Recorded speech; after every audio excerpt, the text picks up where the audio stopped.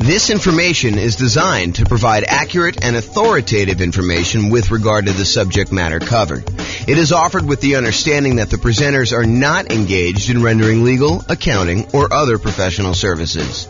If legal advice or other expert advice is required, the services of a competent professional should be sought. Welcome to the Lawrence Real Estate Investing and Real Estate Financial Planning Podcast. Learn all about investing in real estate in Lawrence, Kansas, with a combination of real estate financial planning and modeling with numbers specific to Lawrence. Plus syndicated, more generalized recordings of live and pre-recorded real estate investing classes, not all of them specific to Lawrence. Be sure to stay tuned after the podcast for a message from our sponsors. Well, good morning and welcome, everyone. This is James Orr, and I have what I could argue is the number one question I get from real estate investors that are just getting started. This is the class that I think most new real estate investors want to know about. The class is how to get the down payment when buying rental properties.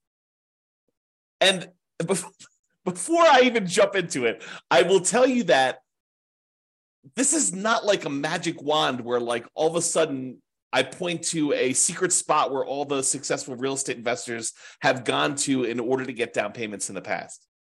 It's not like, oh, it's always hidden under this one rock out in the yard. No, it's not that at all. Oh my goodness. There's definitely some, I don't know, typical, more common places to go to. But a lot of times for many real estate investors, it is working. It's getting a job and saving money. And sometimes that means getting a second job or a third job and really putting in the effort. I've got some more creative strategies as well, but that is probably the most common one. And so you'll see it. Okay. So I'm not just talking about down payment either. I think a lot of folks think, oh, it's all about the down payment. Well, it's largely about the down payment, but it also is the total cost to close. So your down payment plus your closing costs, if you're going to buy down the interest rate in the loan, you're doing that, plus all those extra fees you have for when you're buying a property. Like it's the whole thing.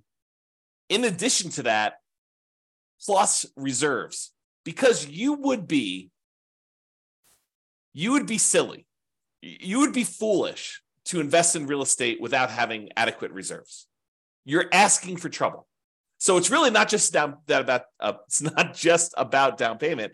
It's about down payment plus the total cost to close plus reserves. Okay, so it's really those things. And I'll even throw in an additional one. Because our markets have gotten so crazy, interest rates are now pushing 7%. And it is really hard, even with my 88 strategies for improving cash flow. It's still pretty hard to do this, especially when you're putting very little down. If you're going to do some type of like nomad strategy or creative financing strategy or something where you're trying to get in really, really light, it is really difficult in a lot of markets, not every market, but a lot of markets to achieve positive cash flow. So I'll even throw an additional part to this. It's not just about down payment. It's not your total cost to close, which it is, but it's also your reserves. And in some cases, if you really wanted to be a prudent real estate investor, someone who is very likely to see it through the inevitable rough times that you're bound to face. I'm not being negative or pessimistic. It's just like, you got to plan for this. At some point walking down the street, your shoelace is going to come untied. That's just the nature of shoelaces. At some point in time, you're going to have your shoelace come untied. May not be every time you walk, may not be every week, may not be every month, may not be every year. But at some point, you got to expect the unexpected to happen. And you just got to bend down, tie your shoelace, and move forward. Don't bitch and complain about it. It's like, this is coming. You know that roofs have leaks. You know that tenants occasionally don't pay rent. You have to evict them. It's like, don't be surprised. These things happen, right? So kind of plan for this. All right. So what I was going to say, though, because I've gotten off on all sorts of tangents already, is it's not just about down payment. It's not just about the total cost to close, which is your closing costs and the down payment. It's not just about reserves. It is also about setting aside money to cover the total amount, the cumulative amount of negative cash flow you are likely to have on the rental property. And you can see this on the world's greatest real estate deal analysis spreadsheet. If you go into the overrides tab, it shows you how much cumulative negative cash flow you have on a rental property that you're considering buying. And what basically is doing is it's saying, look, if rents are where they are right now when you buy the property and rents are going up at whatever number you set in there, most of the time it's set to about 3%, then eventually rents kind of creep up and your other expenses, taxes, insurance, maintenance, all those also creep up as well. But the thing that usually does not creep up is your mortgage payment. And so after a small enough period of time, usually a few years, although it can be longer depending on how bad your negative cash flow situation is. But after a certain period of time, usually rents creep up enough and the expenses on the property, the taxes, the insurance, the maintenance, vacancy, whatever else you have got going on in there, that usually creeps up slower than the amount rent is going up. And eventually your negative cash flow goes away. So if rents are kind of creeping up slowly over time due to inflation, then usually the amount of negative cash flow you have eventually goes to zero. So for example, let's say you bought a property and had negative $200 a month cash flow.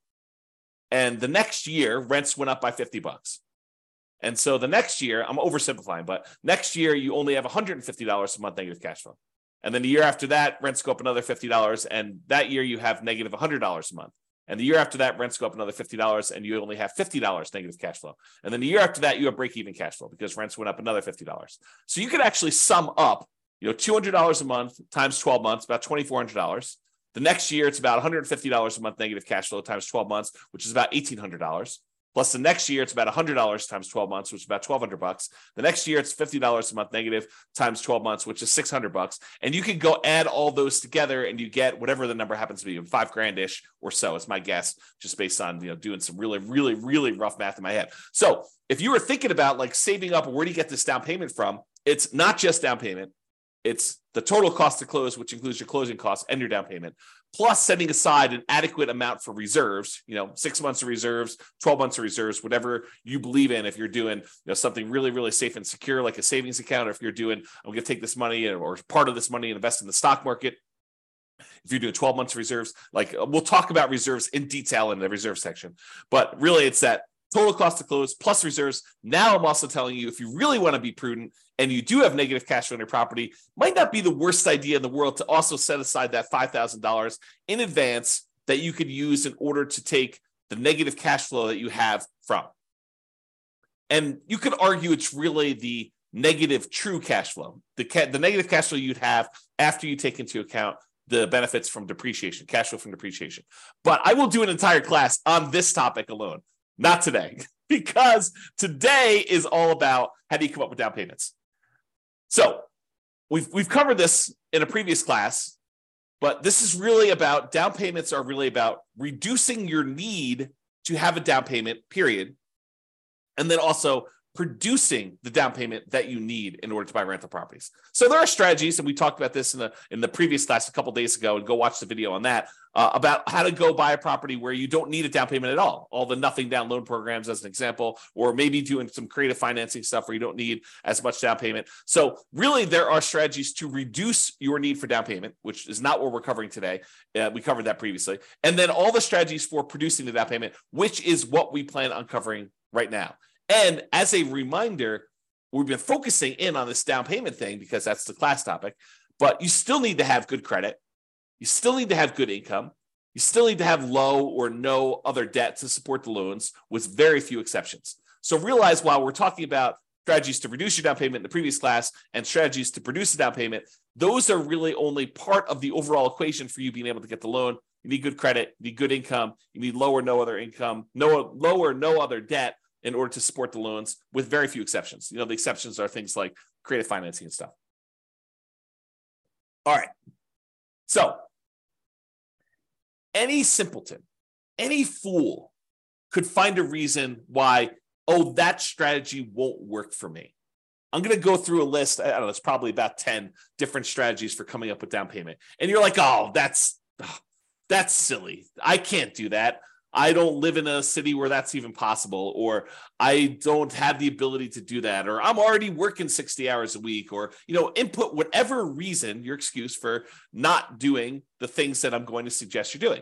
Any fool Any simpleton can come up with a reason why that will not work for you. But it is a sign of your intelligence. It's a sign of your grit, of your resourcefulness, of your resolve to get it done no matter what comes up, to figure out a way to make the suggestions I am giving to you apply to your very specific situation. To take the general idea and say, well, that's not exactly my situation, but I could sort of look at my whatever it is like that, and I could make that work, and I could use that as a way to get some or all of my down payment. Okay. With that being said, here's the list. And this is the whole list, but I've got slides for the overwhelming majority of these. And in my opinion, these are in the order of the worst. Do not use this sort of strategy to the best, which is sort of like probably my favorite. And you could argue, this one's probably a little bit higher than this one in certain situations, or this one's a little higher than this one. But overall, I'm going to tell you the list of different ways to come up with down payments, the sources of down payments, and I'm going to give you my least favorite, the one that I probably hope and wish and pray that you do not use first. And then I'll go down the list and you can decide what you want to use from the list. Okay, so the first one is investment cards. And I use that in quotes because what I'm really talking about are credit cards. Now, I don't have a separate slide on this, and it is not something I would normally recommend, but I have personally used this strategy before, and I know a lot of other real estate investors have used this strategy, and it's probably a pretty risky strategy, but this is the basic idea. You could, in theory, and in practicality, but it's hard to do in practicality, you could use your credit card in order to go buy a property. If you have a big enough credit line, you could actually buy your property with the credit card, which is what I did, but I'm not suggesting you do that.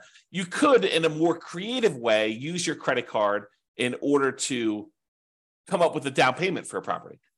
And I'll show you the kind of workaround for this, because it might be really, really hard for you to, write yourself a check from the credit card. Use your credit line and then deposit that in your bank account, let it season for however long the lender requires that you season that down payment money before you can actually use it to do it. But then your balance on your credit card is really high and the monthly payment on that credit card is really high. So you got to still be able to qualify for buying the property with this extra balance on there. So it's really difficult to do. But one way that you could do it without having to write yourself a check and do that is, if you think about it, you have your normal living expenses. And you could, not that I'm recommending you do this, but you could decide to put all of your living expenses, every time you go get gas or groceries or whatever it is, on the credit card and save the cash that you would otherwise be using to pay for those things. Keep that in the savings account that you plan to use for your down payment, and slowly over a month or 2 or 3 or 6, use your credit card to pay all of your personal expenses. And even as I say this, I'm cringing telling you this. But again, we're starting with the worst strategy, okay? But you could go ahead and put all of your personal expenses and all your bills and everything else on your credit card. Let your credit card balance sort of build up. Let your savings of the money that you would otherwise normally spend on all this other stuff kind of build up, and then use that savings account money in order to put a down payment on a property in order to do that. And I will tell you, this is my least favorite strategy. I'm reluctantly even telling you about it because I do not recommend it. Okay, that being said, the next one of all the worst strategies you could possibly do, oh my gosh, because the credit card one was not bad enough. This is the next best one step up from using your credit cards. Oh my goodness. The next step up from using your credit cards is if you have other rental properties and the tenants have given you security deposits, and in your state or your city, because there are probably laws for both, you are allowed to do this, because in some you are not allowed to do this. I'll give you an example here when we get to the slide. You could use the security deposits from your tenants to be able to go ahead and use that as a down payment to buy your next property. Again, not my favorite strategy. It is the second worst on the list, but in some really unusual cases, if you're short $1,000, $2,000, $10,000, and you have that sitting in a security deposit account, and the deal of a lifetime comes along, and you have other reserves that are much more painful for you to get at. There's a whole bunch of like caveats I'm adding to this, right? I'm trying to paint a situation where I could sort of in my mind justify doing this. I personally have never done this, but you could go ahead and justify. I've done the credit card one, but I've not done the security deposit one. But you could justify taking some security deposits and utilizing that as down payments. We'll talk about that as a strategy. The next worst one, like slightly less worse than the security deposits and better than investment credit cards, is maintenance reserves. So as you own a bunch of rental properties, you should be setting aside money for maintenance on the properties. You know it's coming. We talked about this at the beginning. I mean, you know roofs are going to go bad. You know that you're going to need a plumber at some point. You know that you're going to need to replace flooring. You know you're going to need to upgrade a kitchen at some point in time. You know the HVAC system's going to go, the AC unit, the furnace. You know all those things are the water heater. All those things are going to go out at some point. And so you should be, like we do in deal analysis, you should be setting aside money each month to plan for those maintenance reserves. And sometimes you get lucky where you'll have a tenant that's lived in a property for 10 years and knock on wood, nothing breaks. And so you have this account balance that is growing for a property that you own. Maybe even more than one property, 5, 10, 15 properties, 20 properties. And that maintenance reserve account starts looking really attractive because you've got $5,000, $10,000, $15,000, $50,000, $100,000 sitting in this maintenance reserve account for the maintenance on all of your different properties. And you may be very tempted at some point in time to go tap into that maintenance reserve and use that for down payments. I mean, you're taking a risk because you're deciding to use that maintenance money when the roof could be due. But if you have a bunch of reserves and you have a bunch of maintenance reserves and you have access to money elsewhere, if really things got rough, you've got your separate IRA or 401k, or you've got $200,000 on your credit line, which I'm not recommending you do this, but if you have like access to reserves and maybe mom or dad said, hey, listen, if you ever need money, I've got about $500,000 if I, that's purely liquid, that if you needed help, we could step in and assist you, because we are very pro you doing this real estate thing. But if you want to do it on your own, do it on your own. But realize that we're here with a backstop of $500,000. Not everyone's got that, right? So you have a backstop in case the maintenance comes up once you've tapped your maintenance reserves to use as down payment. Again, this is like the low end of the list, not what I recommend. Okay. The next one up on my list, which is a little bit more reasonable, is property equity. Tapping existing properties that you have, use equity in order to buy properties. And, people are like, why is that so low on your list? I mean, it's right above maintenance reserves. Yeah, because you got to make sure that the equity you're tapping into can support the thing you're doing. So you're almost like borrowing money and paying an interest rate on it in order to then go use that money to do something else. And some people are like, well, I mean, that's what real estate's all about. Maybe. Yeah, I'm not so sure, but we can definitely debate that another day. So I'll go into using property equity to do that. The next one is depreciation. The government gives you a tax benefit of owning a rental property. And so I think you could use the depreciation benefit, the money you're getting from depreciating your other properties, to invest in down payments in future properties. And we'll talk a little bit about that. The next one on the list, and they're getting progressively better, right? You'll notice me hedging myself less as I tell you about these because they seem legit as opposed to let me go buy a house and put it on my credit card. It seems a little bit crazy, right? Okay. The next one is retirement account. So if you have access to money in your retirement account, maybe you go and use that money. The next one on the list is family members. We'll talk a little bit about legacy nomad, but accessing money from family members might be a good source of money for investing. Sell stuff you don't want or need. Seems pretty straightforward. Some of these are like master of the obvious, right? Like the ones that I would not normally recommend, those are like the creative ones. I'm like, there's a reason why this is a little bit creative, and you may not have heard it before because we don't usually recommend doing this, But the stuff that's like very like plain vanilla, mainstream, you've heard these before, master of the obvious sort of stuff. Those are the ones that you've heard before because they're the ones that get recommended you know about. And then, as if master of the obvious wasn't a good enough kind of thing for sell stuff you don't need or want, saving money. That's the next one on the list. From a regular job, part-time job, extra job, or business to fund your retirement or build your fortune, which we'll talk about in detail. And I might have some interesting new math to relay to you about that. The next one on the list is partnering, finding a partner who does have the rest of the down payment or all of the down payment in order for you to do that. And then I have rents, including rent from house hacking as a source of down payments for future rental properties. And then my favorite on the list, which is lease option fees. You could do that in your marketplace. Those are probably one of my favorite sources, and I think one of the better sources for down payment. This is where I come into this. Is lease option fees better than saving? I don't know. I think you could make an argument either way on one of those, but I kind of put them in that order. Okay, so let's jump into each one of these. All right, so let's talk about security deposits. So with straight rentals, we're not talking about tenant buyers or anything like that.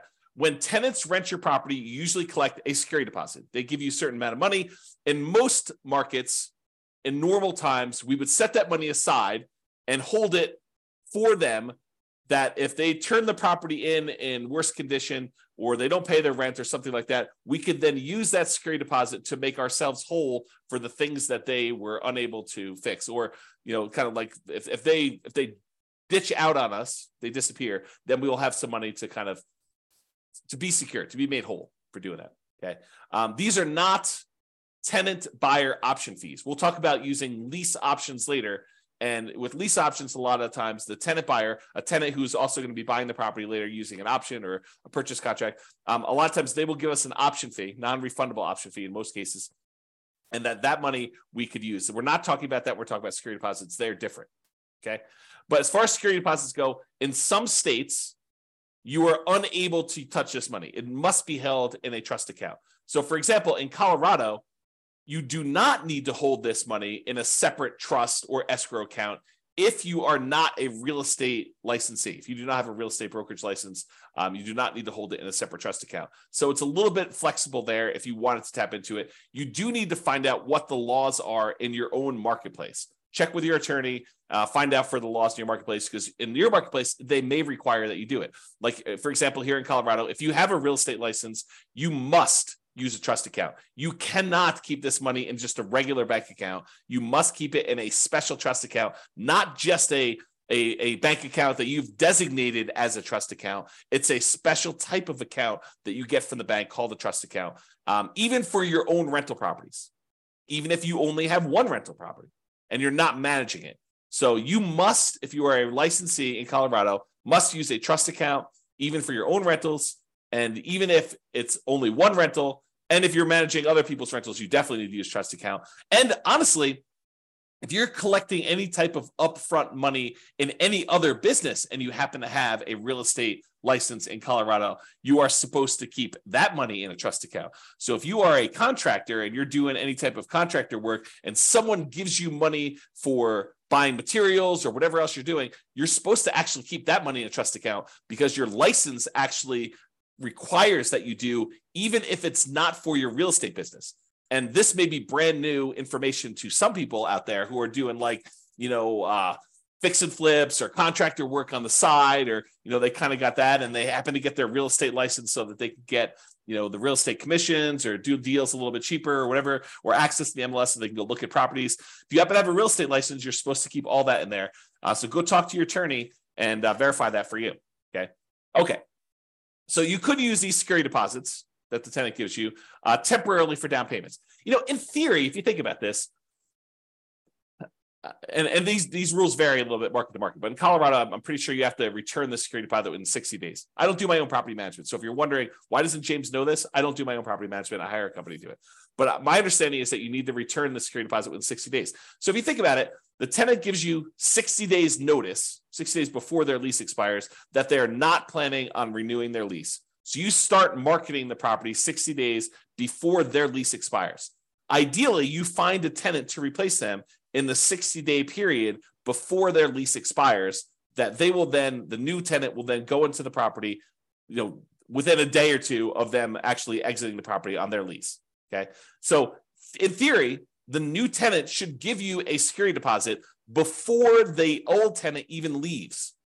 So if you think about it, in most cases, you won't ever be without a security deposit, right? Because the new tenant is giving you a security deposit before the old tenant even leaves. And then when the old tenant leaves, you have 60 days to give them their security deposit back, minus whatever expenses that they had on the property that was damages on the property or things like that. Okay. So you should not have a period of time, if you're doing property management correctly, starting way early, getting notice early, putting the tenant in there, and then doing the work that you're supposed to in order to get the tenant out. You shouldn't have a period where you don't have a security deposit. So you could, in theory, use this money for down payments and without having a lot of risk. But I do think it's not prudent for you to use security deposits. That's why it's the lowest on the list. Well, second lowest on the list of credit cards for doing this, okay? You still need to be able to return the security deposit when the tenant moves out. Make sure you have a plan to replace that. It's kind of one of my notes here. And if you're hiring a property manager, if you're not doing property management yourself, they will likely be holding the security deposits. And so this option will not be available to you at all because they're the ones holding the security deposit. You're not going to be able to tap into it. Okay, so we covered security deposits. Let's talk about maintenance reserves. We recommend you set aside money for maintenance on your rental properties. This should be obvious. I mean, we talk about it during deal analysis. We talk about it during capital expense class. All these different times we talk about having maintenance money set aside for your rental property. You should be saving this money in some type of account, letting it accumulate so that when you do have maintenance issues come up, you have the money to go in there and use that. But you could temporarily use this money as down payments.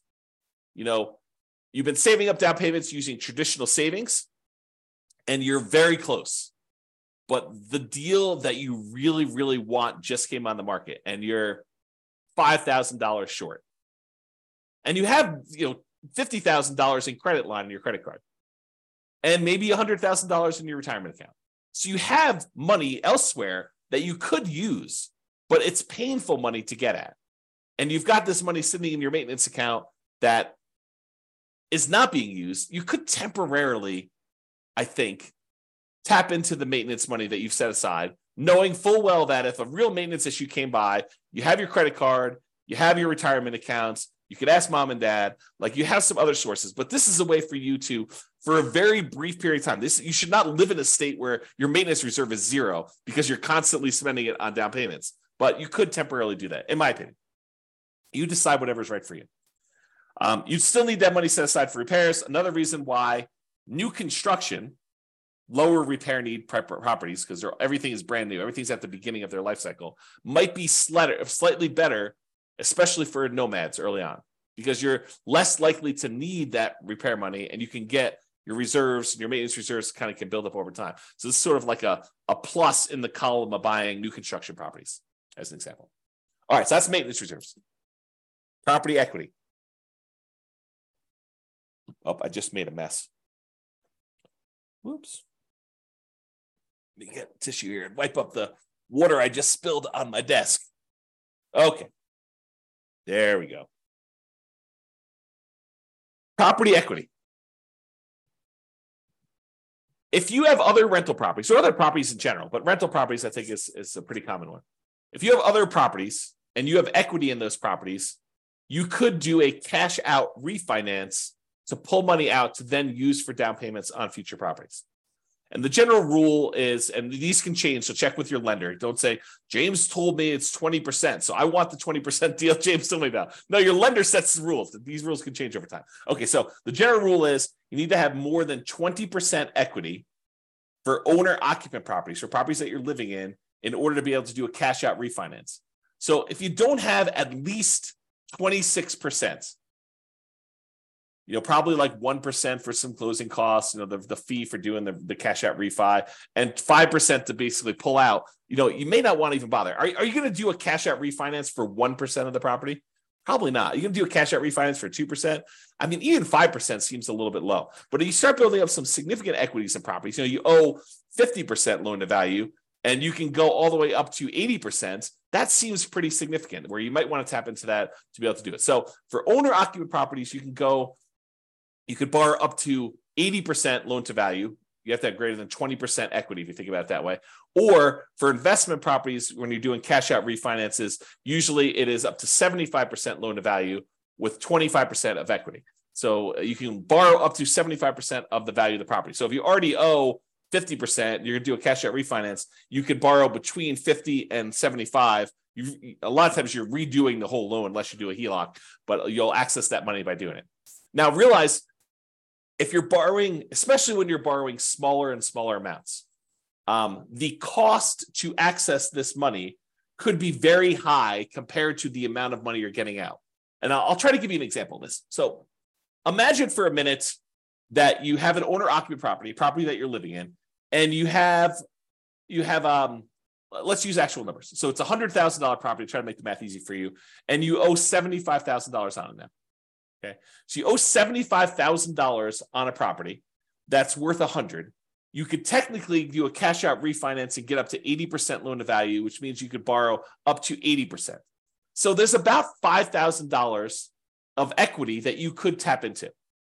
But what does it cost you in order to access that $5,000? Well, you'd have to refinance the entire loan. The $75,000 loan would go away and you'd get a new $80,000 loan. Well, what might it cost you to do an $80,000 refinance? Maybe a point. It could be, flat fees. It could be, $800, $1,200, $1,500, depending on which lender you're using. But a lot of times the lenders will say, the rate for doing this loan is whatever it is, 7.5% for cash out refinance, because the rates are usually a little higher, but it might be 7.5% interest rate if you pay a point. If you choose not to pay a point, it could be 7.875 or 7.625. It could be a slightly higher interest rate if you choose not to pay a point. But what is a point? How much does a point cost? Well, a point is 1% of the loan amount. And so if you're doing an $80,000 loan, 1 point of that, if my math is right, 10% would be $8,000. So 1 point would be $800. So it might cost you $800 to do a loan to get $5,000 out. And you're not even getting the $5,000 because that $800 needs to come from that. So you now just paid $800 to get $4,200. As a percentage, $800 in expenses to get at $4,200 is really high. I don't know exactly what that is, but it's probably, 8 times 5 is 4,000. So that's probably in the little less than 20% range. So you're paying a 20% fee in order to get access to that money, which is why I think you need to have a larger amount of equity to make this worthwhile. Okay. Talk to your lender. They can walk you through that math. All right. Now, this works best. This strategy of hitting property equity works best in markets appreciating much faster than our typical 3% per year that we like to use when we model stuff. Okay. So if you're in a market that's fastly appreciating, this could be a strategy that you will look to more often than not. And realize the other thing is when you use your property equity, the money that you're taking out, you're paying interest on that because you borrowed it from another property. So you're paying 7% or 7.5%, if you use the example I just did, to access that money. It's 7% on all the money that you used to have in there, the 75% that you refinanced, plus now 7% on the $5,000 that you borrowed. So unless you're getting greater than a 7.5% return on the money that you're investing the thing in, and ideally cash now money that's going to be able to make that monthly payment, then this is probably not a good thing for you to do. You got to make sure that the money you're pulling out supports it. So if you're thinking about it this way, you just pulled out a certain amount of money and you're paying 7.5% to access that money. The cash on cash return that you get on the investment you're making should be greater than 7.5% to at least support that and be break even. And if you really want it to be a little bit more aggressive, you'd say, well, the cash now, the cash flow, and also the cash flow from depreciation, those two combined needs to be at least 7.5. That's more aggressive, less conservative. Think of it that way. Okay. And when you do these cash out refinances on your properties, they tend to be at a higher interest rate than purchase money mortgages. They tend to penalize you a little tiny bit on the interest rate when you do cash out refinances. So it tends to be a little bit higher. So if you actually had a really good loan because you bought the property a couple of years ago, let's say you have 75% loan to value and it was at 4%. Now you're going and looking at it, refinancing out of the 4% one into a 7.5% interest rate. You're getting hit twice. Because you're taking this 4% really good loan that you had, and now you're actually having it at 7.5, and then any money that you pull out is also at that 7.5 too. So you're getting rid of a good loan in order to get access to a little bit of money, and that money is at a higher interest rate too. Now, you could do something where you tap into it with a home equity line of credit, and they do some of these on investment properties. So you could leave the lower amount in there, the 75% that we had. Because I was doing owner occupant. The 75% of the money that you had in there for your owner occupant loan, you could leave that there, and then you do a home equity line of credit for the extra 5% in order to tap that. That way you leave the good interest rate on the one mortgage and you're able to access the equity to do it that way. And that could be helpful for you, especially if you have a really good interest rate, low interest rate on that. Okay. Now, I don't usually recommend this strategy if you have a tenant buyer in the property and you are using like a lease option exit, like a lease option or lease purchase to kind of get out of the property, because that equity is sort of spoken for, especially if you've gotten a non-refundable option fee and part of that is actually being used somewhere else. So I don't usually recommend you try to do these on lease option properties where the tenant buyer is buying the property from you. This is usually a strategy to use for long-term buy and hold type properties that you do not plan on selling. Or maybe you're going to sell it much later. Okay. The more properties you own in general, the harder it is to tap into property equity. Because eventually you get to what I think is the current limit is 10 loans. You get to 10 loans, they tell you cannot do a cash out refinance on any properties until you have less than 10 loans. And it's loans in total of all types. All rental property loans in total, not like credit card loans or something like that, or car loan. Okay. So the more properties you own, the harder it is to tap into. So in theory, you think to yourself, oh, the more properties I have, the more equity I will have to tap into. But really, you get to a practical limit where once you get beyond 10, they're like, no, you can't be moving equity around like that. You can't be doing these refis. And that rule may change. That's a lender rule. Or maybe you find a lender where they don't have that rule. It's a possibility. So check with your lender for the current guidelines, as it feels like these have changed over time. So sometimes it's 4 properties, sometimes it's 10, sometimes it's 15. I mean, who knows? I don't remember specifically 15, but I do remember at one point 4. I think there was a 6 at one point. I think there's a 10. I could be remembering wrong, but that's my kind of like faulty memory coming into play next for this. All right. So that's property equity. Refinancing properties. So in some rare cases, interest rates declining with a portfolio of rental properties will make you want to do what's called a rate and term refi rather than doing a cash out refi where you try to pull money out. Sometimes you bought properties at 7, like in today's marketplace, and then 5 years from now, maybe your rates are back down to 4. And so you may want to go and do a rate and term refi to improve your cash flow. You're not trying to pull money out, but you're trying to do that. Well, when you go do these rates and term refis, you're refinancing the interest rate and the term of the loan because you're going back to 30 years in a lot of cases, although you don't have to. But a lot of times when you do these rate and term refis, you're extending out the years in order to be a 30-year loan again. And so the monthly payment usually goes down a lot because the rate went down. And also you're extending the term. It used to be you borrowed the full amount of the purchase price over 30 years. And now you've got, 2/3 or 3/4 of the original loan balance that you are now spreading out over that same 30-year period that you got originally. So the monthly payment comes down a lot. But when you do these rate and term refis, you can usually pull out, and it may vary depending on the lender and when you do these because it may change over time, but you can usually pull out about $2,000 per property and it not be considered a cash out refinance. So usually if you pull money out of a property, it's considered cash out refinance. You get hit with that penalty to the interest rate and you're limited by that loan to value number there. But if you go in there and you say, look, I want to do a rate and term refi, and they allow you to be not perfect.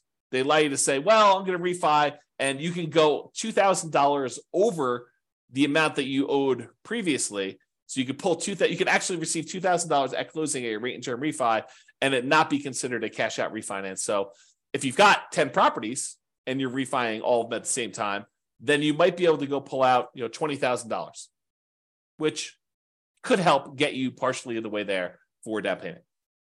All right. Again, this is an uncommon situation, but I want you to be aware, especially since we're in a high interest rate environment now, and many years from now, not 6 months from now, probably, but 5 years from now, we may see interest rates decline back to be 4%. Who knows? I mean, they could go up higher from here. No one really knows. But if they do come down, remember, James told me that when I do this rate and term refi, I should talk to my lender about pulling a little bit of cash out, not a cash out refinance, but a rate and term refi where I have a little bit of money coming back to me at closing. All right, that's refinancing rental properties. All right, let's talk about borrowing money for down payments. It could be tricky to get a lender to go along with this if it's a loan, as compared to a gift, okay? But you could go and you could borrow money for a down payment from some source, okay? Making the house pay enough to cover the payment on the borrowing money. So we talked about this when I told you, you got to make sure that the money that you're using, the money that you borrowed to invest in something else, make sure that pays enough so that you can pay the debt on the old property. And when you do your deal analysis, it's going to say you've got a, whatever it is, 5% cash on cash return. Realize if you borrowed that money from somewhere, that you may not really have a 5% cash on cash return. If you look at your overall picture, you may have just got a 0% net return because the money that you're getting a return on now needs to go and pay the other property's extra payment that you've increased. So just realize that. So in some ways, you could structure deals where you have interest accruing. So for example, you go to an individual who wants to loan you money and you tell them, look, I'll pay you whatever it is, 7% return on your money to borrow this money from you. However, I want the interest to accrue and I will pay you in full, plus all the interest that is due, plus compounding interest. I will pay that to you in full in 5 years. So right now, you don't have any monthly payment going on for that loan, but that balance on that loan is increasing. Now, why would a person who is loaning you the money be willing to say, okay, we'll let the interest accrue? Well, one example could be is if they have a retirement account where they're not seeing the monthly payment anyway. It's not like they get the payment and they can go spend that. The money is just, the balance in their account is just growing, even if the monthly payment is going in there. So does it make that much of a difference for them if the money comes in monthly or if it comes in after 5 years in this one big chunk or they get paid back in full?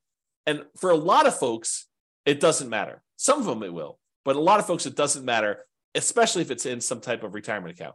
If you're talking about money outside of retirement account, and they're trying to use that money to live on.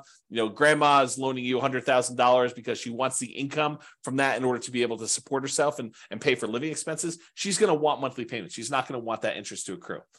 We do have a whole separate class, which I'll put in the bonus section of the coaching platform on self-directed 401ks and self-directed IRAs, where we talk about this strategy, I believe, in there. So you can go check out that if you're interested in that. This is a bonus. It's not normally part of this material. So I'll put it in there for now. And then I talked about this before. For cash out refinance, does cash flow from either the new property or at least the old property cover the new debt? Because we're talking about borrowing money in order to go buy something else. We need to talk about that there. And there's probably an entirely separate program coming for should I sell or refi my property? It's probably a totally independent, completely different from this coaching program on how to buy rental properties in the next 90 days when prices are high and interest rates are high and rents are lagging. An entirely separate coaching program on should I sell or refi my rental property? That is probably coming, maybe right after this one. After I get done recording all the content for this particular coaching program, maybe I'll go on to that one because there's a whole different set of problems and discussions and applications and software and thinking about what you do. Should you sell your property? Should you refi your property? So stay tuned if that's of interest to you. Okay, let's talk about depreciation. Depreciation could be thought of in two ways. Number one way, it could be thought of as a way to reduce or to completely eliminate negative cash flow. If you had negative $50 a month in cash flow on a property, but then when you thought about the benefits you get from owning a rental property, the tax benefits you get from owning a rental property, and you realize that you're saving $150 a month in taxes by owning this particular rental property, which is probably not abnormal for a normal rental property, normal price range. They vary depending on price. But if you think about it, you're getting $150 benefit back in your taxes that if you wanted to, you could go down to your job and say, hey, change my exemptions so that you're taking less out of my paycheck, because at the end of the year, I know I'm getting this amount back on my tax return because I'm getting this depreciation benefit on my rental properties. They would then go and adjust your exemptions, which means that they would take less out of your taxes at work, which means that you'd get more from your paychecks, whatever that is, weekly or biweekly or monthly, which means that you would actually see cash flow, improved money in your bank account by not having to pay those taxes each pay period. So what you thought was a negative $50 a month by owning the rental property, when you combine that negative $50 a month from the cash flow portion of it with an extra $150 positive from the cash flow from depreciation, now you're net together positive $100 a month. When you combine cash flow and the cash flow from depreciation, we call that true cash flow because it takes into account the tax benefits as well. And with that, you are positive 100. So depreciation could reduce, in this case, or completely eliminate negative cash flow.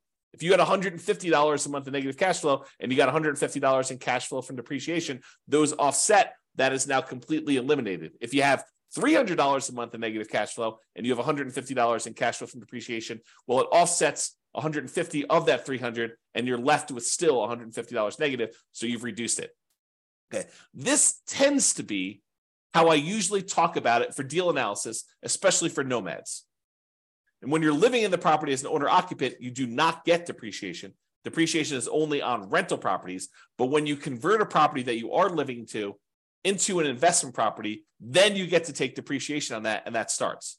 So it doesn't count while you're living in the property, unless you've got roommates. Your roommates are paying you, and then go talk to your tax advisor about how you can offset some of that with depreciation, not all of it.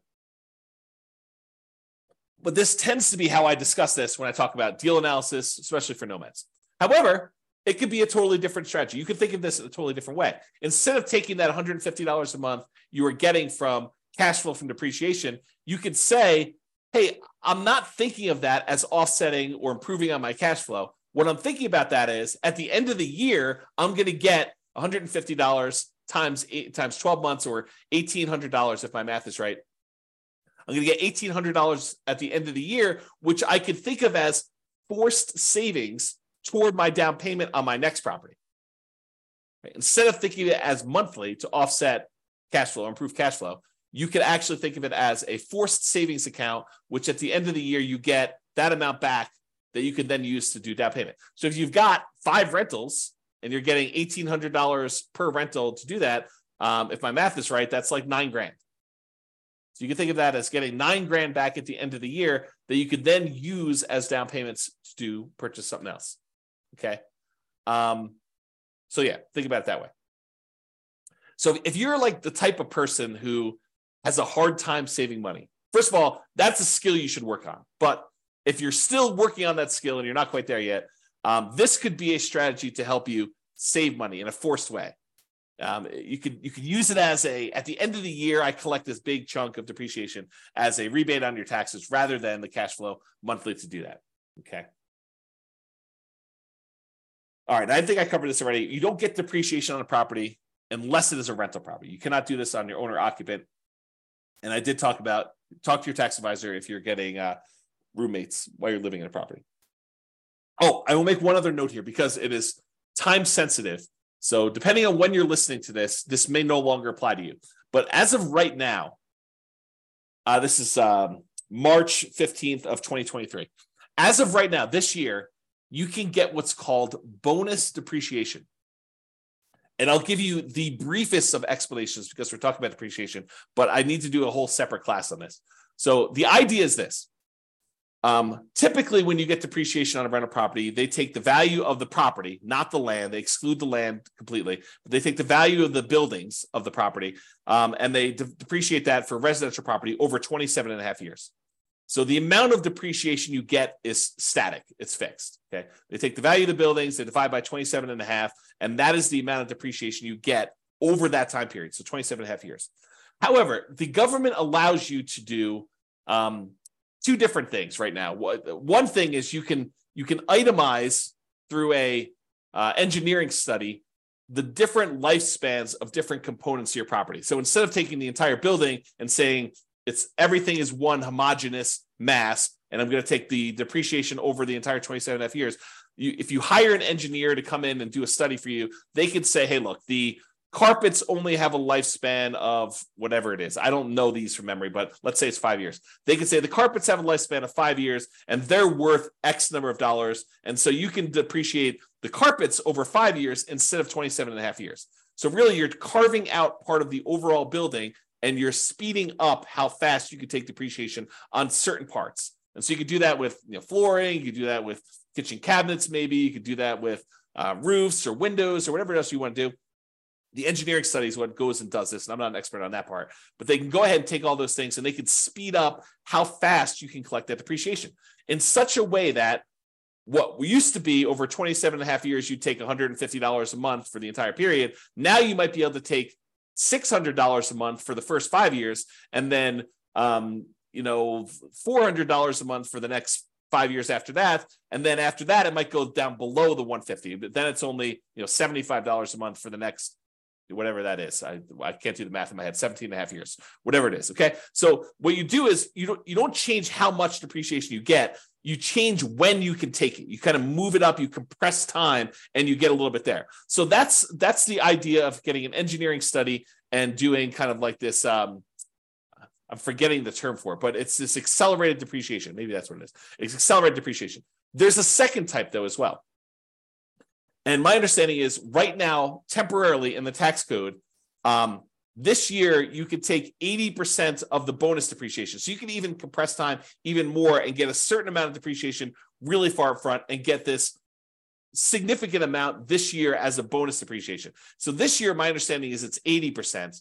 Next year, it's 60%. The year after that, it's 40%. The year after that, it's 20%. And then it goes back down to zero. And they may come back in and change the tax law. This has come back in to the tax law, gone out in different forms, slight variations of it. So this is coming, gone into the tax code over time. It seems to be an incentive they use in order to kind of stimulate the economy. But it goes away. This is 80% in 2023, 60% in 2024, 40% in 2025, 20% in 2026, and then zero in 2027.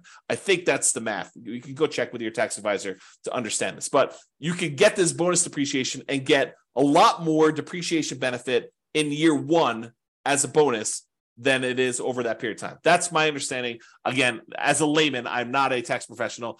This is not what I do for a living, but that's my understanding of how the bonus depreciation works. And it's for a limited time. So if you buy properties this year, you get the 80% bonus. If you buy it next year, you can only get a 60%. If you only get a 40%, you only get 20%, you only get a zero. But you can still do that accelerated depreciation thing where you hire the engineering study. That still exists. That's not going away, as far as I know. So anyway, that's the kind of brief talk on depreciation. Go seek out more information if that's something that's interesting to you. Talk to your tax advisor. All right, retirement accounts. So your retirement accounts and other people's retirement accounts as partners could be a source of down payments for you. You could use some of the money from your retirement account to fund your retirement, basically buy rental properties.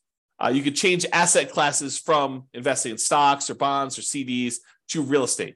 Many cases, you will need to change your retirement account from a traditional brokerage-held retirement account to a self-directed retirement account in order to be able to use your own, or if someone else is using their money, they would need to have probably a self-directed IRA or self-directed 401k or some other type of account like that in order to be able to invest in your deals, to be able to make a loan to you in order for you to invest that way.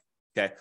So in some cases, it may even be worthwhile for you to pay the penalty to access the retirement accounts. Imagine you have just a ridiculously amazing investment property that you really need extra money in order to tap into. And the penalty for accessing your retirement accounts is 10%. So you'd have to overcome the hurdle of paying the 10% penalty plus whatever makes sense for you to get on the deal itself in order to do that. But in some cases, the real estate deals can be so good that it might be worthwhile doing that. Okay. All right, family members. And I have a little note in here about legacy nomad, but going to family members might be a source of down payments for some people. Not everyone has family that is willing to do this, but a lot of people do. If you share your nomad vision or whatever investing strategy vision you have with your family, your parents, your grandparents, your kids, in some cases, this is especially interesting if it's already known that your kids are going to have to support you in retirement. This may be a way for them to reduce the need for that support by helping you with a down payment to do the strategy. So imagine for a minute that you finally learned about this idea of doing this nomad strategy where you buy a property with little down payment, you move in there, you live there for a year, then at the end of the year, you convert that property to a rental and you repeat this process until you acquire enough rentals where you're able to do this.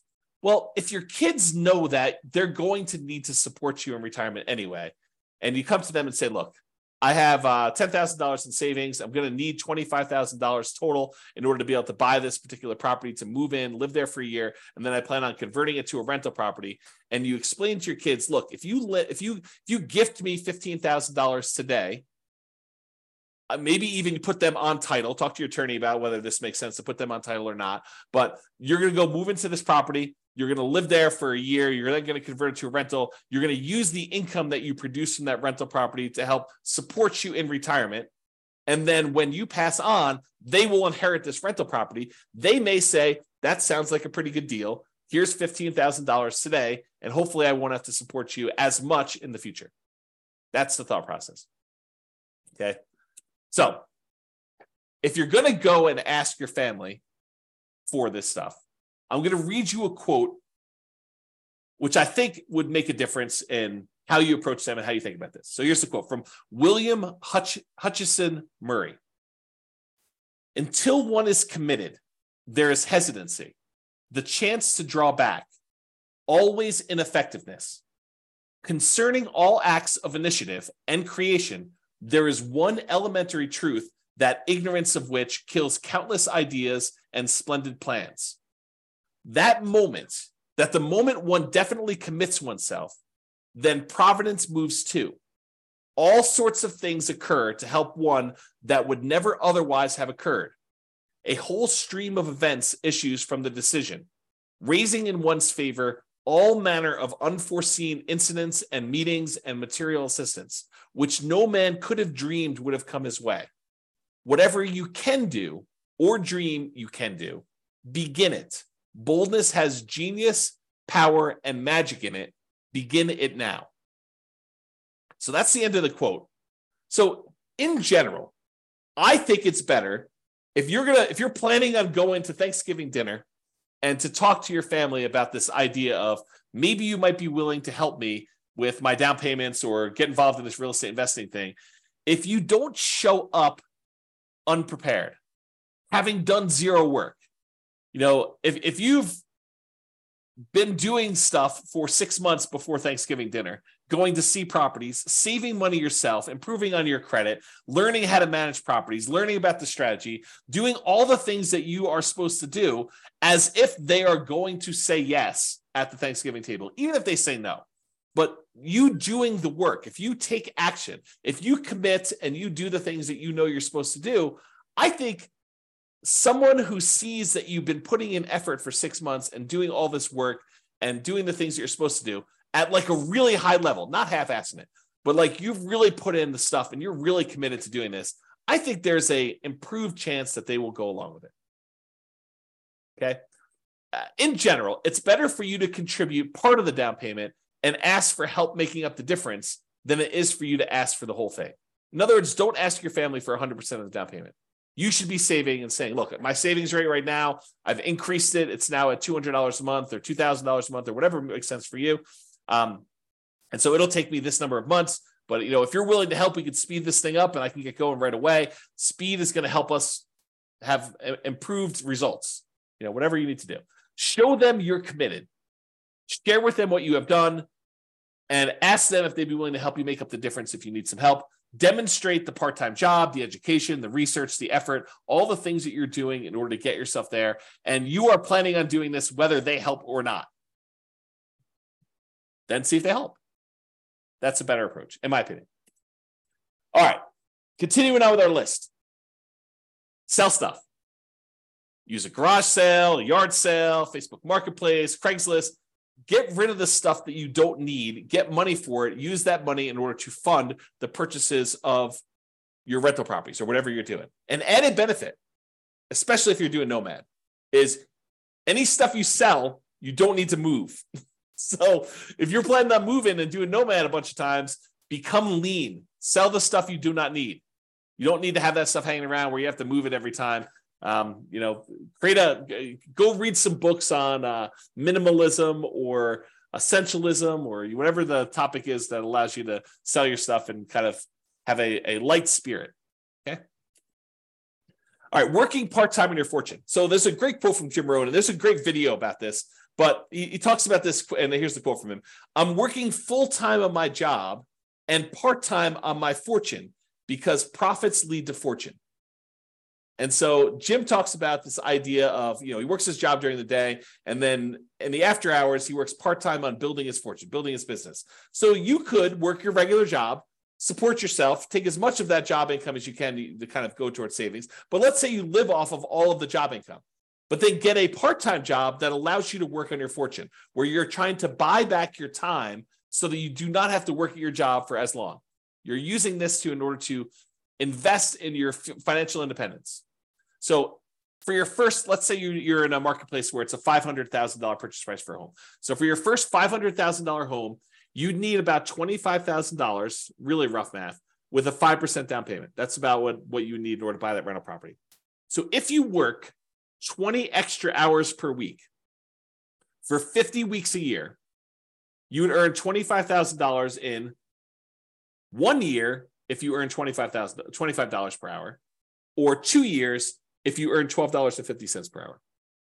So you could go get a job on selling stuff on eBay or selling stuff on Amazon, like fulfillment by Amazon FBA business, or driving for Uber, driving for Lyft, fast food delivery, or some type of Grubhub or Uber Eats or whatever the equivalent is these days, or work at a fast food restaurant, or work at Walmart, or work at any of these other types of places. I think it is relatively easy to find a $12.50 per hour job. Heck, I think my burrito place is hiring at $16 an hour now. Like the burrito, the Qdoba burrito place that I eat at lunch at, I'm pretty sure they're hired at $16 an hour locally for me. So $12.50 should be a relatively low bar.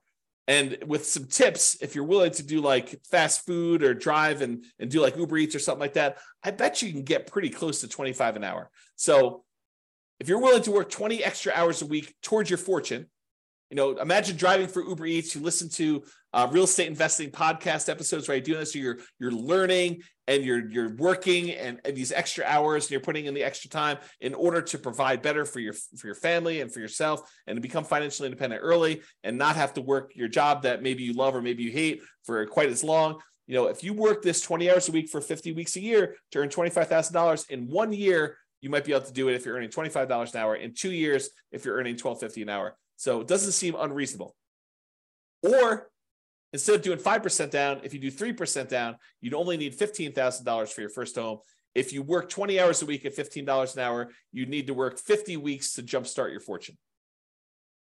Okay, so about a year to do that if you're doing 3% down. Or maybe you're willing to go buy your first property as a nomad or house hacker in a rural area around where you live, and you just convert this extra labor to commute time. Maybe you need to commute a little bit longer, but you're willing to do that so you can get a nothing down USDA loan, as an example. Different strategies. Once you have your first house, you could use that house to fund future down payments, or you could continue to work part-time building your fortune. So you don't even need to do this for the entire time. If you do, it's great. It helps you get there. But you could, as a totally different strategy, which we'll cover, you could decide to have the house, the first house you buy, contribute toward building your fortune. You could use that house as the source of future down payments, which I'll talk about. Okay. So would you be willing to work 15 to 20 hours a week on your fortune if you knew your part-time business would make more than your job income within a few years? It's a question you need to ask yourself. It's different for everybody. I used to include this chart in a class. I think it's in the class I used to teach when I used to talk about the Fixer Upper Nomad class.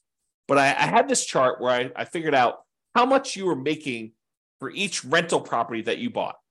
And it varies a little bit market to market, but basically in most markets, it's about a little earlier, a little less earlier, a little bit more later, but on average over an entire life holding this rental property, it usually works out to be about $30,000 per year per property that you make.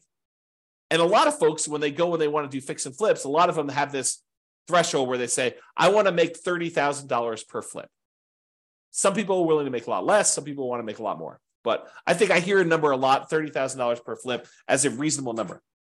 So if you think about this, if you do a fix and flip and you're making $30,000, that's like trading dollars for hours. You're doing labor in order to make that $30,000.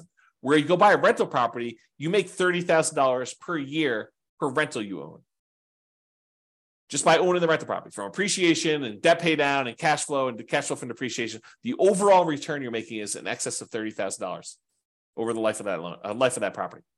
Okay, so if you think about that, you'd rather own 5, 10 rental properties where you're each making $30,000 a year than to have to do the labor of fixing and flipping every single year in order to earn each one $30,000. Okay. So another note on this working part-time on your fortune, and that is house hacking is mathematically like a side hustle or a second job. If you think about it, if you decide to house hacking is where you take part of the property that you're living in, you rent it out. Like you rent out bedrooms as an example, or you buy a duplex, triplex, or fourplex, you rent out one of the other units where you're living in one of the units. Okay, that's house hacking. So if you think about house hacking though, house hacking is like having a side hustle or second job. Because if you imagine you rent out a bedroom and you're collecting $600 a month for that bedroom, or whatever rent is for a bedroom in your marketplace, you're getting $600 a month. That's like having a $600 a month job, mathematically. So if you were making, $20 an hour, $20, is that like working 30 hours for the month? So it's almost like working 7.5 hours a week. You rent out 2 bedrooms, that's like working 15 hours a week. Not bad. At $20 an hour for having roommates. So you could think of house hacking as mathematically like a side hustle or a second job. The every other year nomad. So real estate equity and positive cash flow on a nomad strategy property can be pretty significant. You know, from working a part-time job at $15 per hour for 20 hours a week, it could be the same as if you did that. So if you think about the amount of money you'd make from doing nomad, it's almost like you got $15 per hour working 20 hours a week for doing a property.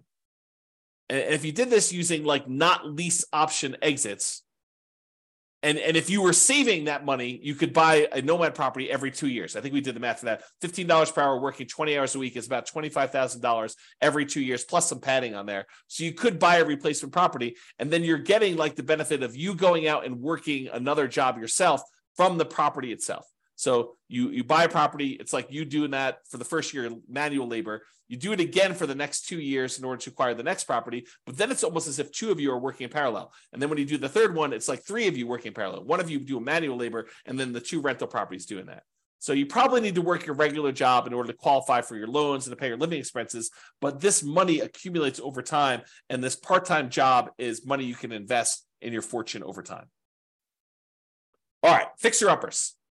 Now, it might be hard if you don't have the money to do the fix-up. Got to work through that challenge. But it is starting a fixer-upper business. It's like starting a side business to do this. Sweat equity, you do all the work yourself. You could finance the repairs, maybe put it on a credit card, maybe put it on like the Home Depot or Lowe's credit card or whatever the equivalent is around you. You could do either a traditional sale where you sell it and get it out right away, or maybe you do a lease option exit where you put a tenant buyer in the property, rent it out for a period of time, and then they buy it from you. You could use the profits from this as additional down payments, and then you could minimize your down payment by using hard money or private money or rehab loans, or doing nomad to move into the property while you do the fix-up. So you can use all these different strategies in order to start a fixer-upper business as a source of down payments for you in the future. Partners. You could partner with somebody who has down payment money if you don't have it. You provide the deal, you do all the work, you, the partner, or something else gets the loan. So either You get the loan, the partner gets the loan, or you form another LLC, or you bring in a third-party person who actually gets the loan for you. So you can do all this different stuff in order to structure these partnerships, but they could be sources of down payments for you as well. There are plenty of people out there, if you find amazing deals, that are willing to invest in real estate.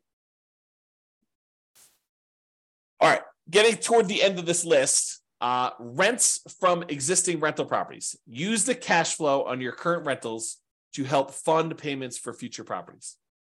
House hacking and getting roommates to help offset your current housing expenses can also be the source of down payments for this. So remember, house hacking is mathematically like getting a side hustle or an additional job. You just use the money from anything you're house hacking with in your current property you're living in, plus any of the rents you've got coming in from any of your rental properties that contributes, raises your savings rate so that you can end up acquiring properties faster and faster over time. If you've seen me do a lot of this analysis, you'll notice a lot of times saving for the first property is the longest period of time. Then once you get that first property, the period to save for the next one tends to get sped up a little bit because you've got extra income coming in from this rental property to help offset that. All right, lease option fees.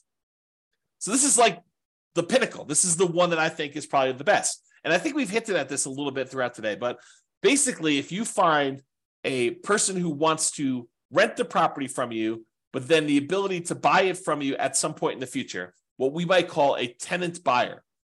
Usually we would call this generically like a rent to own program, where someone is renting the property with the intention of buying it from you at some point in the future. Maybe you structure that as a lease with an option for them to buy it, or what we'd call a lease option, or maybe you want to structure it as a lease with a purchase contract for them to purchase the property, which we'd call a lease purchase.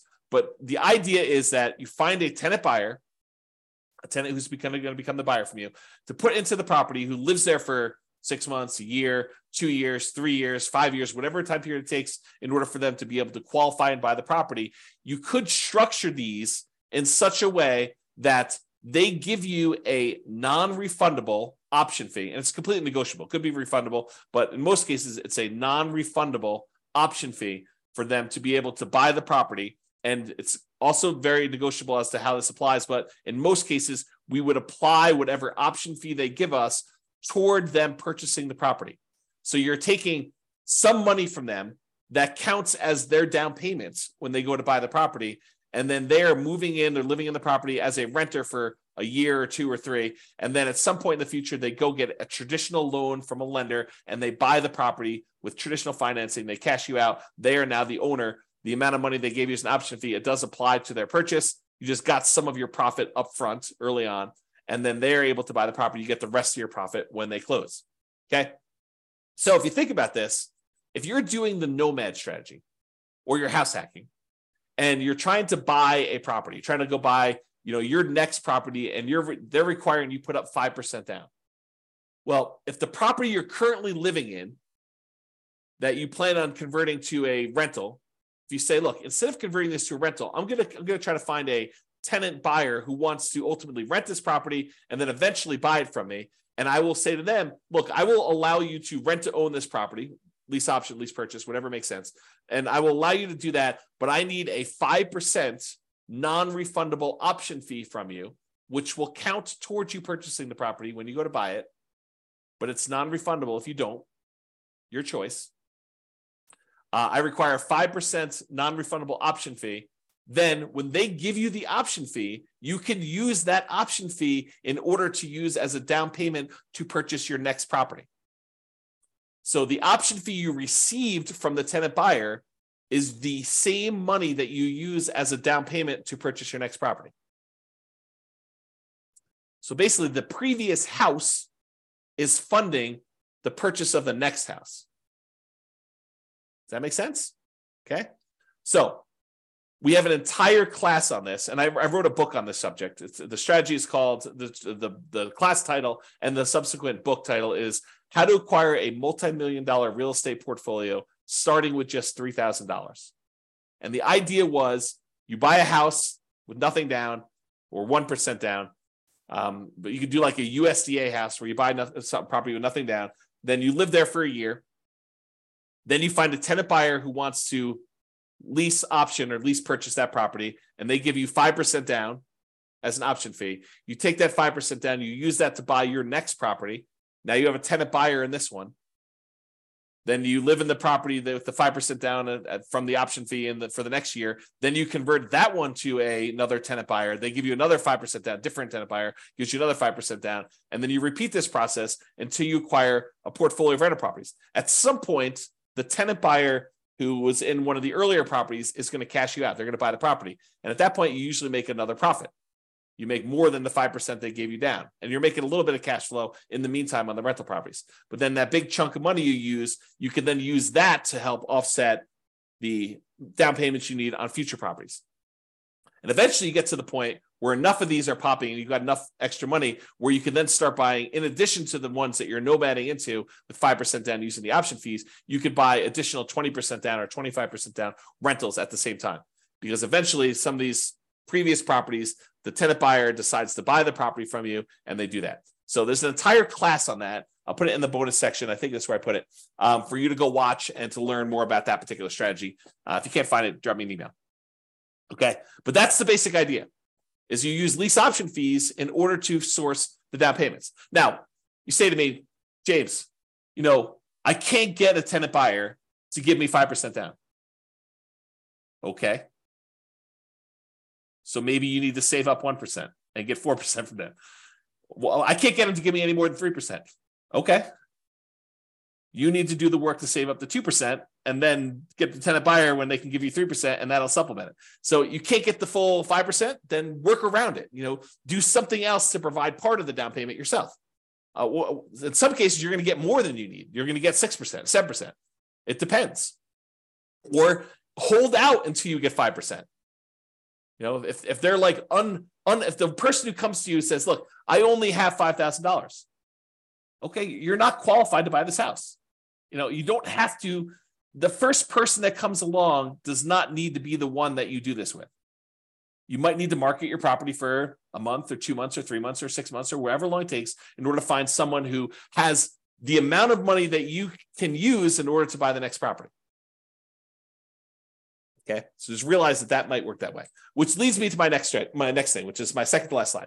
You may need to combine several strategies. You decide to do a 15% down non-owner occupant loan, an investment type loan. Maybe you're able to find a tenant buyer with 5% down. Maybe you're able to partner with your realtor to get 3 to 5% down from them to kind of get them to contribute. And maybe you need to save up 5 to 8% down yourself for part-time work. So you don't need to do all of it from one source. You don't need to sell enough stuff to get 15% down. You don't need to work a job where you do 15% down all yourself. Some of these things can kind of be combined into multiple strategies. All right. In conclusion, so this is the class, right? This is the one where I get the most questions about, how do I come up with down payments to my rental properties? This is it. This is all the stuff. It's not really just about down payment, though. It's really total cost to close, your closing costs, the down payment, any reserves, any kind of escrows you need to have, and your own personal reserves if you're buying rental properties for being a prudent investor. 6 months reserves, 12 months reserves, depending on what you're doing. Plus, we talked a little bit earlier about this idea of any cumulative negative cash flow if you happen to be in a market where you're doing that. If you're in a market where you're likely to have negative cash flow and the amount you're putting down, because look, if you put 100% down on a property, you probably don't have negative cash flow. So it's a combination not just of the market, it's the market with the down payment that you want to use, right?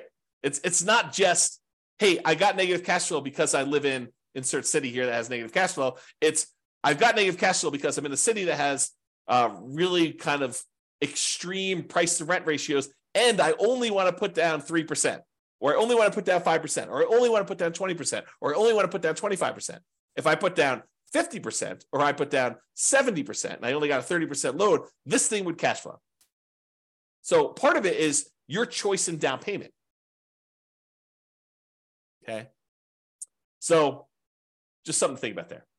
And any fool can say that these ideas don't apply to them. Really, it's a sign of your intelligence, your resilience, your resolve, your grit, your tenacity, your ability to work through and be creative and solve problems to figure out how they apply to you, how you can use these strategies.